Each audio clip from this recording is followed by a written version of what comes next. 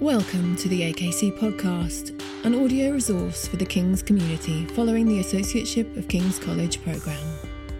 The AKC is an inclusive, research-led programme of lectures which explore diverse religious and cultural perspectives. For more information, visit kcl.ac.uk/AKC. Lecture resources and further reading links for this lecture are available on the AKC Keats area. Hello. For this part of your lecture series, I will be talking about the experiences of gay Muslims. But before we get into the discussion, it's important to set the scene. See, nobody's spirituality or sexuality exists in a political vacuum. And we've seen some pretty heated politicized debates about gendered and sexual bodies recently in different spheres, which have a bearing on how we think about supposedly big or abstract ideas like gender or sexuality or Islam or race and so on. And these ideas produce mental images which shape the ways in which we experience or perceive our bodies, our identities, and other people's bodies and other people's identities. Now, there are three different areas of contestation that I'm thinking of which are relevant. First, there are the conflicts about gender and sexuality which take place within the realms of secular liberal discourses. For example, I'm thinking of the frequently hostile debates now between some advocates of trans identity or trans inclusion and some feminists who are critical or dismissive of claims to trans identity and trans inclusion.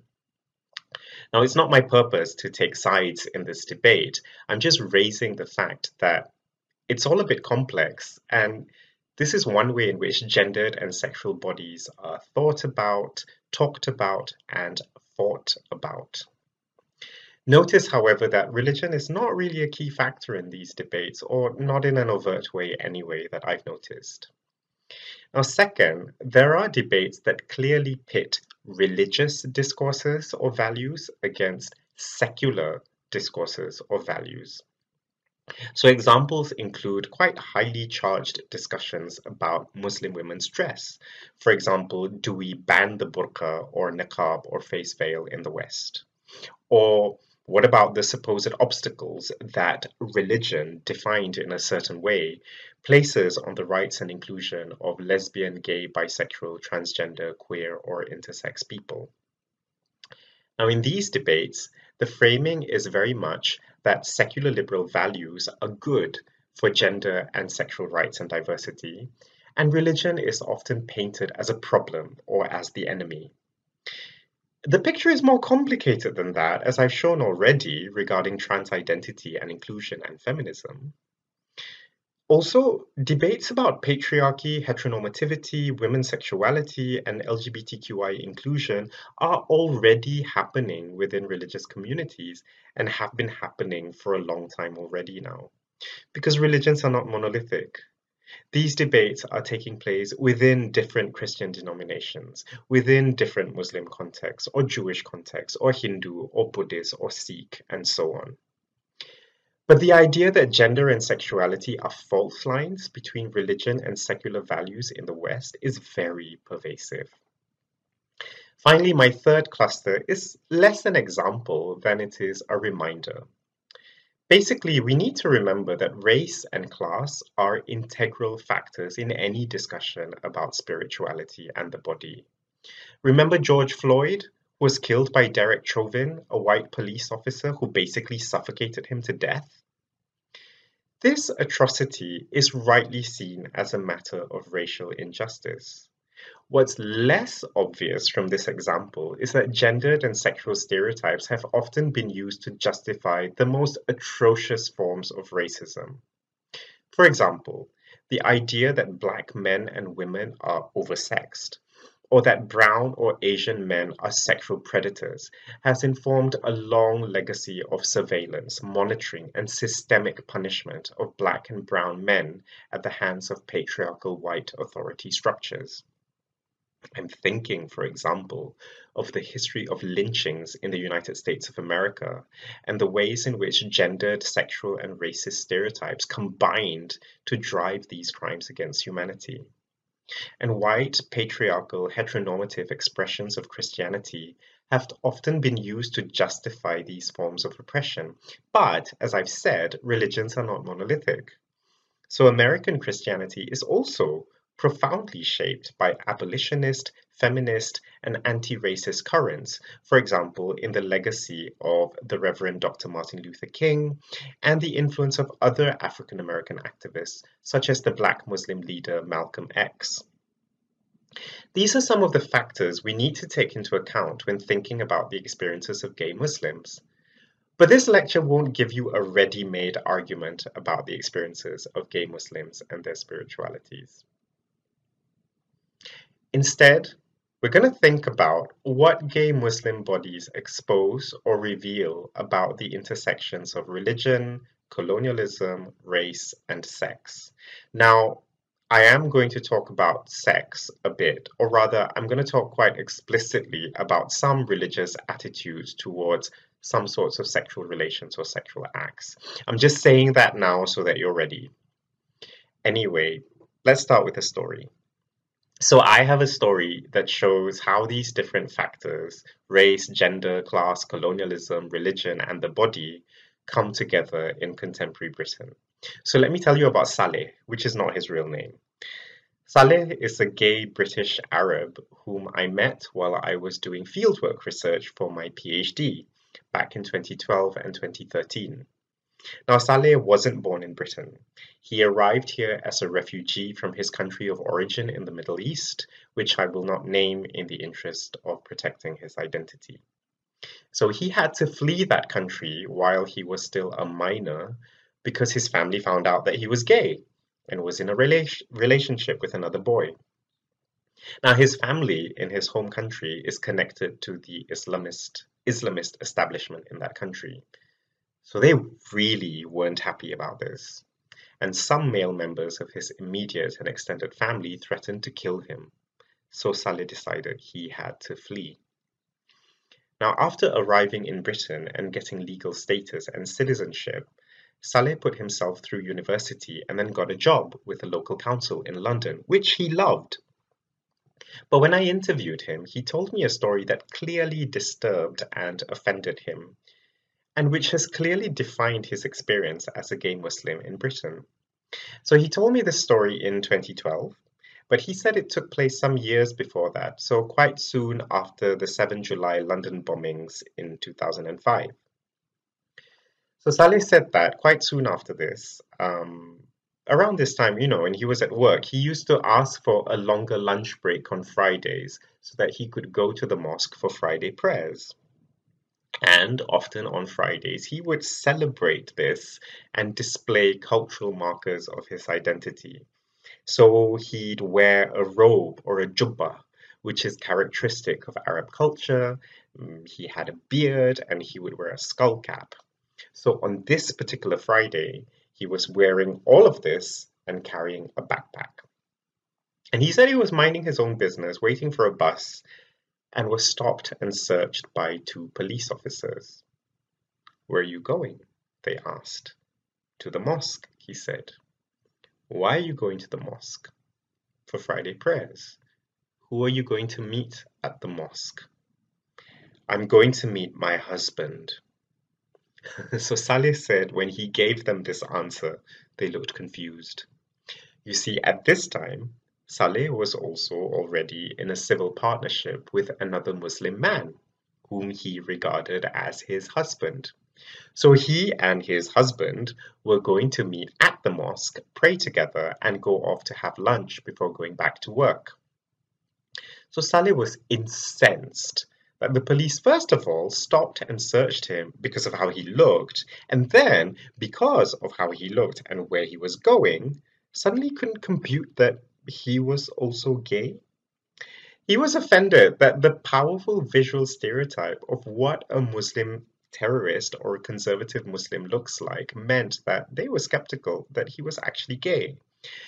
Can someone who is visibly Muslim not also be proudly gay? So Saleh is not the only person I spoke to, and this is not the only story like this that I came across, although it's one of the more colorful ones. So I interviewed 29 gay Muslims, men and women, in Malaysia and Britain, and basically immersed myself in their social worlds. I ate with them, I prayed with them, I went clubbing with them, I went on pride marches with them, I played sports with them, I fasted in Ramadan with them. You get the idea. So for my research, I also drew upon my own experiences because I am gay and I am Muslim. I was born and raised in Malaysia and relocated to the UK more than 10 years ago. And so at the time I was doing my research, I was grappling with the same sorts of questions I posed to my participants in both countries. And I've stayed in touch with many of them ever since, and some of them have become really close friends, almost like family. So you can read about my research in my book, The Making of a Gay Muslim: Religion, Sexuality and Identity in Malaysia and Britain. So now that I've set the context, let's take a deeper dive. I'd like us to consider three main areas in which gay Muslims navigate their spiritualities and their physical bodies. The first area touches on the dominant perceptions about Islam and same-sex relations and how accurate or inaccurate these are. The second area explores the similarities and differences between our contemporary notions of sex and gender and pre-modern understandings of sex and gender. The third area looks at how modern Western colonialism and racism have affected the ways in which we think of sexual and gendered bodies. Then I will come back to Saleh for a last little provocation. But speaking of Saleh again, one thing we can glean from the little anecdote I shared about him was that there is still a dominant assumption that Islam inherently and absolutely opposes same-sex relations and any kind of gender and sexual diversity. This is why a body that appears explicitly gay is difficult to imagine as also explicitly Muslim and vice versa. So this powerful image is constantly reproduced within Islam by Islamic authority figures, and then they get amplified or fixated upon by Islamophobic ideologues, especially in the West, and then they just feed each other. So I'd like to now explore one important variation of this idea that Islam inherently opposes gender and sexual diversity. So this is quite succinctly captured in a quote by Sheikh Yusuf Al-Qaradawi, who is an influential Islamic scholar born in Egypt and now based in Qatar. So this is an excerpt from a longer Q&A on a television show that he did some years back about his own religious rulings on homosexuality. So this is him speaking. It's originally in Arabic. This is a translation. So he says, the word nature or fitra is derived from the term for creation, al-fatr, as in the verse, all praise belongs to God, the creator, fatir, of the heavens and earth. And this is a verse from the Quran, from chapter 35, which is the chapter of fatir, or, that can be translated as the originator. So that's verse 1 of chapter 35.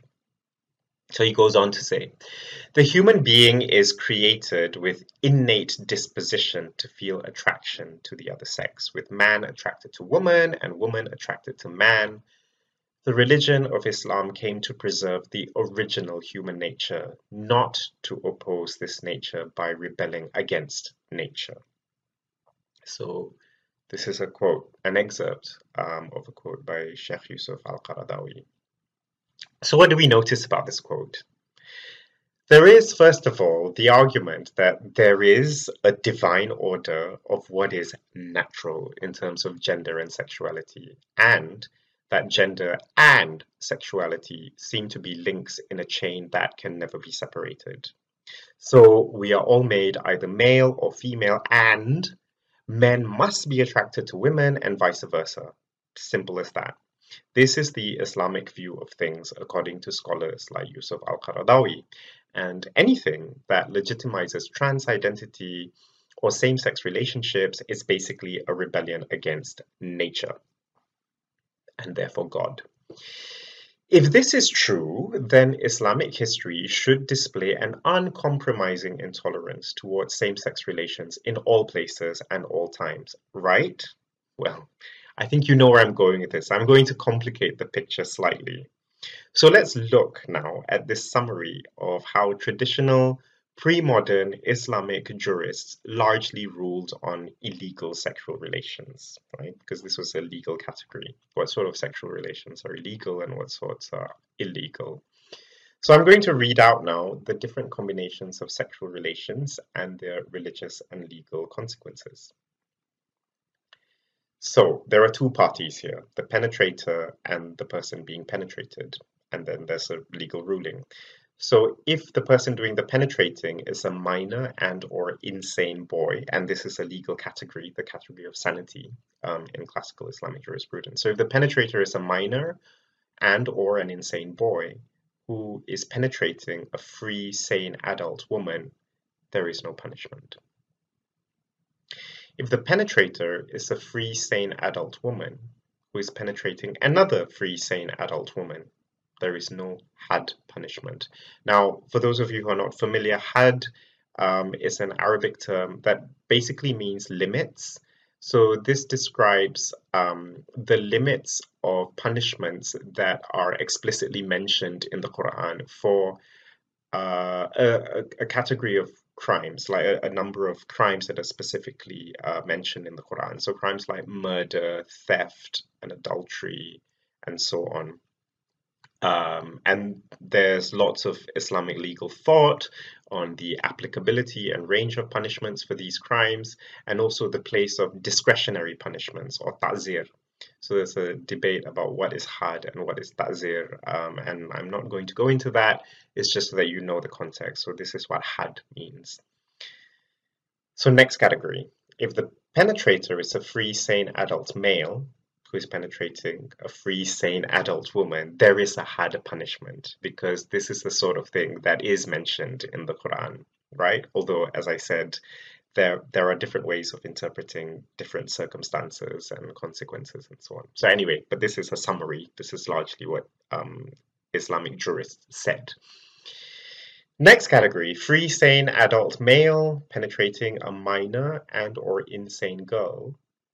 There is no had punishment for the girl, but the man is punished. This is in classical Islamic jurisprudence. If it's a minor and or insane boy penetrating another minor and or insane girl and boy, no punishment. If it's a free adult male master penetrating his own male slave, no had punishment. If it's a free, sane adult male penetrating a minor and or insane boy, the man is punished, the boy is not punished. If it's a minor and or insane boy penetrating a free, sane adult male, no punishment. Finally, a free, sane adult male penetrating a free, sane adult male, both get punished. Okay, that's the list. There are more combinations, but as I said, this is a summary of general rulings for the different combinations of penetrative sex. What do you notice about this list? Well, I've given it away slightly. First of all, it is very focused on penetration, specifically penetration by a male sexual organ. This is why, when there is no actual penetration by a male sexual organ, the rules could be a lot more lenient. And traditional Islamic scholars were actually quite lenient when it came to the question of whether two people of the same gender could kiss, could fondle each other, or even engage in mutual sexual pleasuring like mutual masturbation, which did not amount to penetration by male genitalia.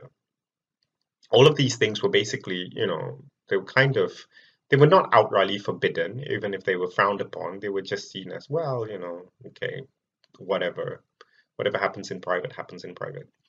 It might seem then that according to traditional Islamic jurisprudence, real sex was defined as having to involve penetration. And penetrative sex could only legally happen between a man and a woman who were married to each other. Anything else was illegal and had to be punished, right? Again, I'm going to complicate this picture. I'd like to stress that even this view is misleading. Because why then, in this list that I've just read out, is there no religious punishment when one free, sane adult woman has sex with another free, sane adult woman? I mean, I've already said, even if this involves penetration, according to classical Islamic jurists, that penetration couldn't possibly involve a male sexual organ. So, no punishment. But what about when an underage boy or a male who is not of sound mind penetrates another underage boy or another male who is not of sound mind? And why is there no punishment when a free adult male master penetrates his own male slave? In other words, there were situations, quite a number of them in fact, in which same-sex acts or sex outside of marriage were either allowed in Islam or not explicitly forbidden. The mitigating factors were economic status, age, and state of mind. And of course, whether a male sexual organ was involved. So this brings me to another factor to consider, which is whether the sexual act could produce offspring. Now, for some jurists, anal sex between two free, sane adult men was clearly not the equivalent of heterosexual adultery between a free, sane male and a free, sane female, because in the same-sex act, there was no possibility for procreation. So for them, it had to carry a lesser punishment. But for other jurists, the primary consideration was that anal sex took place outside of legal heterosexual marriage, and so it had the same moral consequences as heterosexual adultery, which, as I've explained, carried punishment according to their reading of Islamic sexual textual sources. Now, these categories and this kind of legal logic might seem strange or distasteful or even immoral according to our modern sensibilities, but I'm just raising them for us to remember that these are actual examples of rulings that were developed many hundred, perhaps 1,000 years ago. And we don't necessarily need to accept them by today's standards, whatever our religious or cultural background, but it's important for us to realize that these jurists in Muslim contexts in pre-modern times, even they didn't have a monolithic view of what was natural in relation to homosexuality or heterosexuality. I mean, are we really saying that they regarded slavery as divinely ordained or natural? And even if they did, do modern Muslims need to accept these views about slavery? And if modern Muslims oppose slavery today, even if it was religiously condoned in the past, then isn't there room to rethink our ideas about romantic and sexual relationships?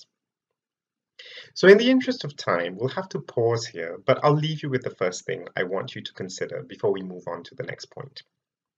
And it's this.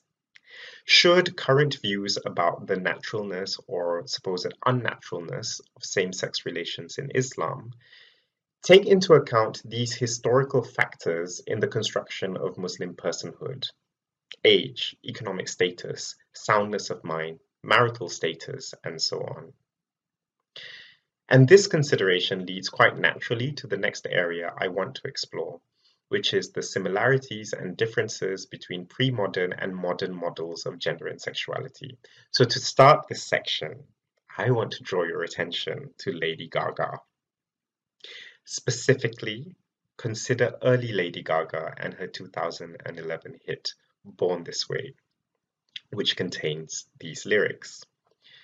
No matter gay, straight, or bi, lesbian, transgendered life, I'm on the right track, baby, I was born to survive. I'm beautiful in my way, 'cause God makes no mistakes. I'm on the right track, baby, I was born this way. Ooh, there ain't no other way. Okay, I'll stop now. But anyway, to summarize, according to Lady Gaga, our sexual orientation and gender identity are innate. Gay, straight, bi, trans, these are all natural, divinely ordained identities, and there is nothing wrong with any of them. You might actually take this as a direct rebuttal towards the kind of view espoused by Yusuf al-Qaradawi, which I discussed earlier. Or, in the case of the West, is like a repudiation of the attitudes of the Victorians. Because let's remember that sodomy or buggery was, for centuries, outlawed in England and subsequently throughout the British Empire. I mean, the British were basically responsible for introducing anti-sodomy laws throughout their empire, most infamously through Section 377 of the Indian Penal Code of 1861, which outlawed carnal intercourse against the order of nature. So this idea of what was a natural sexual and gender order was quite central to Victorian British mores. And this is why British colonials were extremely squeamish about the supposedly perverse sexual behaviors in the animal kingdom that they encountered. So let's take the example of George Murray Levick, the British Antarctic explorer, naval surgeon, and founder of the Public Schools Exploring Society. So quite early on in his fieldwork in the Antarctic, Levick was traumatized when he witnessed a male Adelie penguin trying to have sex with a dead female. And this was only the beginning. Levick then encountered male penguins having sex with other males and even raping females, including chicks, and then murdering them afterwards. So this idea of nature being something divinely ordained and perfect was challenged quite severely through his observations. He was basically witnessing carnal intercourse against the order of nature happening with alarming frequency in nature. So he was so aghast that he furtively wrote his observations in Greek so that they could only be deciphered by fellow learned gentlemen. And when he later published his findings about the penguins, he omitted all references to their sexual habits. And when he finally did write a paper on the sexual behavior of the penguins, he circulated it only amongst a small circle. It took another 50 years before his observations about the penguins were circulated amongst the wider scientific community. So these Victorian and Edwardian ideas about what was natural or unnatural about sex and gender, and their suppression of alternative views or observations, accompanied the transformation from what we call a one-sex to two-sex model of the human body in Western scientific discourse. See, for thousands of years, the dominant medical paradigm in Europe held that women had the same genitals as men. I know, I'm going to get into this now. So, to recap, for thousands of years, the dominant medical paradigm in Europe held that women had the same genitals as men. It's just that women's organs were inverted such that they stayed inside their bodies. So according to this view and explicit terminology to follow now, the vagina was a kind of interior penis. The labia was the equivalent of the foreskin. The uterus was the scrotum, and the ovaries were the equivalent of testicles. And you can kind of see how this could make sense in a certain way. So this logic owed much to the 2nd and 3rd century Greek physician Claudius Galenus, or Galen of Pergamon, who argued that women were essentially men, but they lacked a vital heat. His words, not mine. This lack of heat in women resulted in reversed anatomical structures that were outwardly visible in men. So according to this logic, procreation was only possible when both the male and female partner achieved orgasm during sex. So a woman who did not achieve sexual climax could not, by definition, become pregnant. By the 19th century, however, this one-sex model in the West was replaced by a two-sex model, which said that men and women were different in every conceivable aspect of body and soul, and physically and morally. It was increasingly argued by men, overwhelmingly, that these sexual differences were solidly grounded in nature. And guess what? The idea that women needed to achieve orgasm in order to get pregnant disappeared. Instead, the idea that women had actually much lower sexual desire compared to men began to take hold. And this idea later led to stereotypes, which are still alive today, that men are naturally obsessed with sex, while women naturally yearn for romance. And scientific discovery can only partly explain this paradigm shift. I mean, women have faced different varieties of subjugation under both two-sex and one-sex models. The differences between whether women were regarded as being altogether separate from, yet inferior to men in the two-sex model, or if they were simply inferior versions of men according to the one-sex model. Now, another variation of the one-sex model became prevalent in the medical discourses of the Ottoman Empire. And Ottoman medical discourses were also heavily influenced by Galenic medicine. So let's call this version of the one-sex model the Ottoman variant. So in this Ottoman variant, man occupied the apex of terrestrial creation, whereas woman was regarded as a less developed version of man. And women's genitals were seen as flawed versions of men's genitals. So some historians refer to this as the imperfect man rather than one-sex model. And furthermore, in the Ottoman context, the lack of a two-sex model in that cultural situation meant that same-sex relations were rarely discussed in medical circles in terms of what was natural. So, for example, the 9th century physician Al-Razi, or Rhazes as he's known in the West, regarded a man who enjoyed taking on the passive sexual role with another man as biologically inferior, but not morally inferior. I mean, but later physicians such as Ibn Sina or Avicenna, as he's known in the West, disagreed, and they held that penetrative male homosexual sex was a sinful cultural disease. The thing is, all of these Muslim thinkers only focused their judgments on the man taking the passive sexual role, the person who was being penetrated. The penetrating partner was never considered a problem in any way.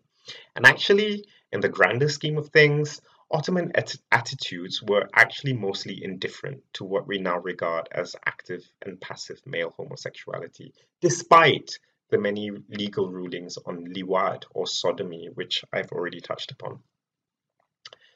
So then later, the two-sex model that emerged in Western Europe only gained a partial influence in late Ottoman and post-Ottoman societies. Now, this is partly because in Europe, the two-sex model evolved gradually and was the result of developments from outside the realm of medicine.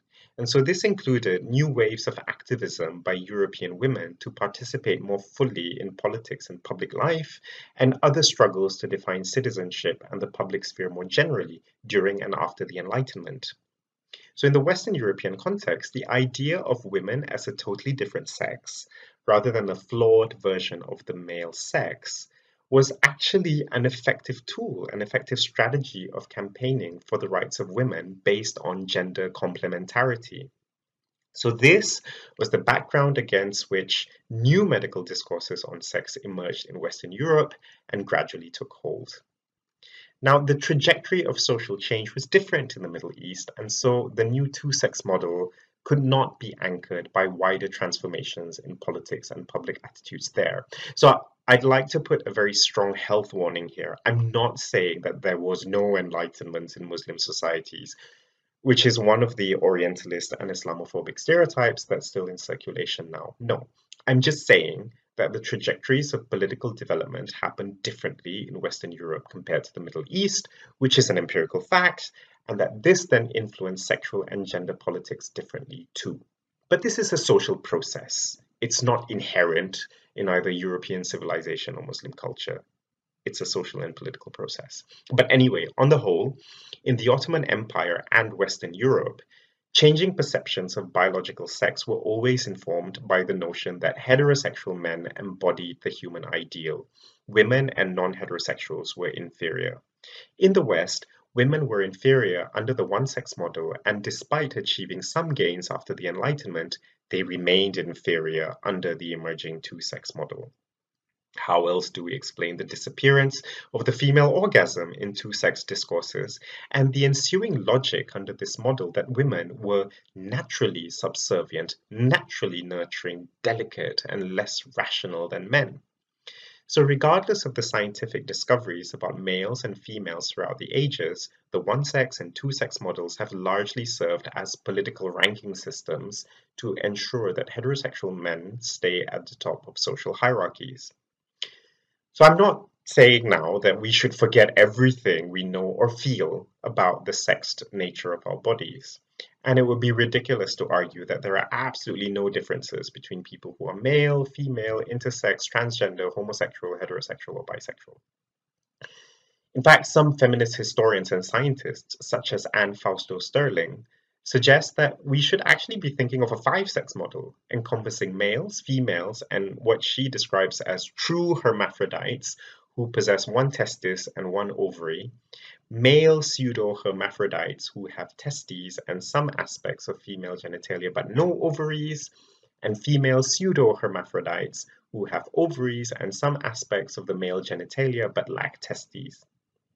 So in the interest of time and space, I'm going to leave these discussions about emerging sex and gender models and terminology for now. The point is that we need better ways of analyzing, reporting, and representing sex and gender differences to challenge, or at the very least not to perpetuate, hierarchies that punish those among us who do not conform to sex and gender stereotypes. So now, I want to leave you with a second thought to consider when we're talking about gay Muslims, which is this. Do current debates about gay Muslim sexualities and spiritualities take sufficient account of these historical constructions of sex and gender and how they evolved in different political and cultural circumstances? Okay, let's move on now. So the differences between these variants of the one-sex and two-sex models of sex and gender became amplified during the era of Western colonialism. This is a legacy which continues to the present day. And sex and gender stereotypes proliferated alongside racial stereotypes. They were backed up by supposedly scientific discoveries of the Victorian era, and they formed part of the imperialist ideology that motivated Western colonial expansion. These racialized and gendered ideologies, purportedly backed up by scientific evidence, became instruments of political power to rule over vast populations.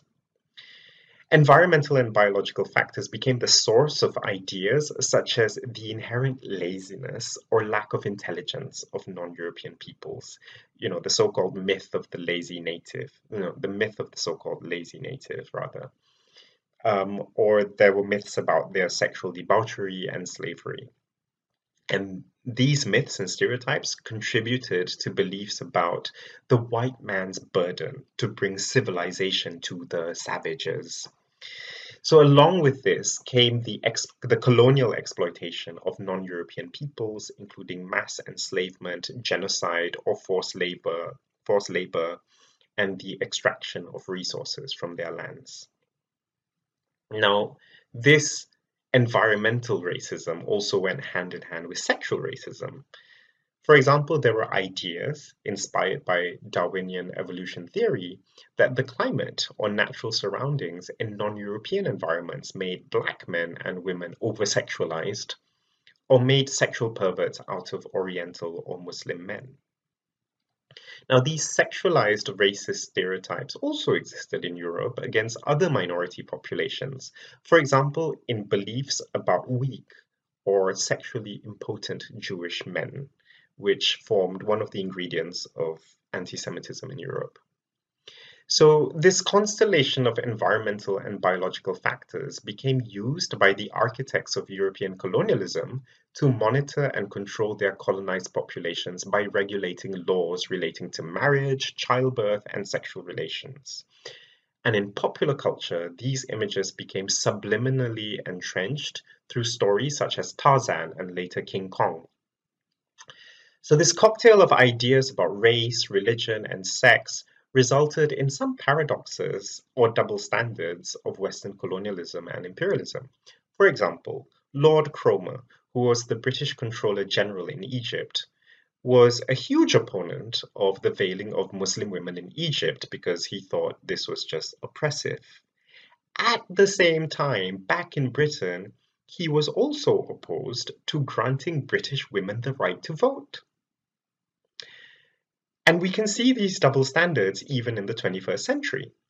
For example, after the 9/11 attacks in 2001, one of the reasons given by US President George W. Bush for the US invasion of Afghanistan was the need to liberate Afghan women from the burqa. But back in the US, Bush was also opposed to reproductive rights for women and to LGBTQI rights. And we can also see this sort of double standard in the responses of the modern French state towards the issue of Muslim women's dress. So there's a term to describe these double standards: colonial feminism. But I don't have the space to discuss that in detail. To make a long story short, colonialism was a long and complicated process. It wasn't black and white, and it has ramifications to this day. We must remember that there was and still is significant opposition towards colonialism within the populations of imperial powers, just as there were different responses towards colonial rule within colonized populations. So one part of this picture is that in the waves of decolonization in Africa, Asia, and the Caribbean after World War II, the political elites who were driven by anti-colonial activism, they won independence for their countries, but they also inherited colonial era laws, and they had also internalized colonial attitudes and stereotypes about race, gender, and sexuality. And the tables have turned now. For example, more than a century ago, the Victorians thought that Muslims in the Middle East were inferior because they did not condemn homosexuality enough. But in modern Western cultural discourse, Islam is often portrayed as problematic because it supposedly refuses to embrace gender and sexual diversity. This is a good place to talk about the third consideration I'd like to raise, which is this. Gay Muslim bodies disturb the construction of a clash of civilizations thesis between Islam and the West, and raise unresolved questions about the continuing legacies of colonialism, imperialism, and racism. And this is a good place to bring back Saleh. So there's a bit of a sequel to the anecdote I started with. The last time we were with Saleh, he was feeling really offended, and not only because he was stopped and searched by two police officers simply for looking Muslim, but also because they were skeptical of the fact that he was gay. So fast forward a couple of years. Saleh and one of his friends, Waqas, also a gay British Muslim but of Pakistani descent, were having a day out in Southall in West London, which is a borough with a very significant South Asian population. They were both just having a laugh and going into shops and being very flamboyant. And one shop they entered was selling Muslim women's dress. And Saleh actually started trying on different hijabs and robes to the bemusement of the shop attendants. "Oh, it's for one of my aunts," he said. "She's exactly the same size as me. It's a gift, it's a gift." So there he was, parading different Muslim women's outfits in front of all the staring customers. And in the end, he and his friend Waqas had to actually buy one of the outfits because they felt really bad about putting the shop attendants through so much hassle. Then, after this fun day out had ended, Saleh and Waqas ended up at the tube station. And the joke's not over. Waqas says to Saleh, "Put it on." "What?" Saleh protests. "I can't do that, not at the tube station." Waqas says to Saleh, "Put it on." And here's what happens next, as Saleh tells it. He says, "I thought, okay, I'm going to wear a full typical, because I've been called a sand nigger, and all sorts. But I sat on the tube and I thought, you know what? Each time I got this, hypocritical, very working class white person, they sat down, I started praying, La ilaha illallah Muhammad Rasulullah, and then the woman would start shaking. Then I'd go, boom! And you would see this person shoot out of their seat. And then he started ululating. And not only that, Saleh said that he also started flirting with the white male passengers he found cute, telling them that he was really a princess from the Gulf region and that he was trying to find a white knight in shining armor to save him. So this is probably a quirky story to end a lecture about gay Muslim bodies, but it does capture so many of the themes I raise above. Saleh is someone whose life is marked by attempts to be true to himself, to his own body, to live as a gay Muslim Arab man who is free to practice his religion as visibly as he would like to, and to have romantic and erotic relationships that are true to his inner self. But the complex history of sex, gender, colonialism, race, and religion are part and parcel of where and how he presents his body in different times and different places. And the story of his rebellion on the tube is shocking, and perhaps some people might find it distasteful, but it is about turning the tables. It is one way that a gay Muslim might respond to the multiple sexual, racial, gendered, and religious stereotypes and prejudices that so many Muslims and queer people have to endure. Like I said at the beginning of this lecture, our notions or expressions of spirituality and the way we inhabit our bodies do not exist in a political vacuum. And it's also important to look at other social influences on spirituality and the body.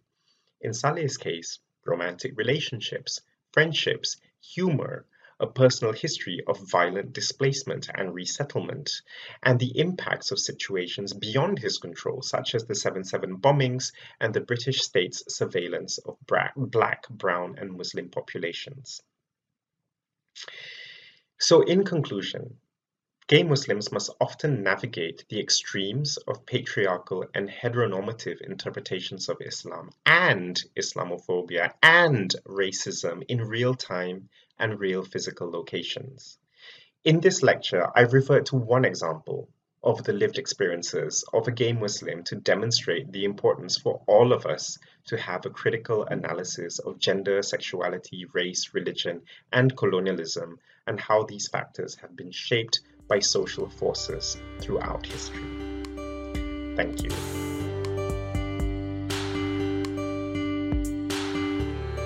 Thank you for listening to the AKC podcast. If you have enjoyed this lecture, please click subscribe in your podcast app to receive future episodes. AKC, at the heart of King's thinking.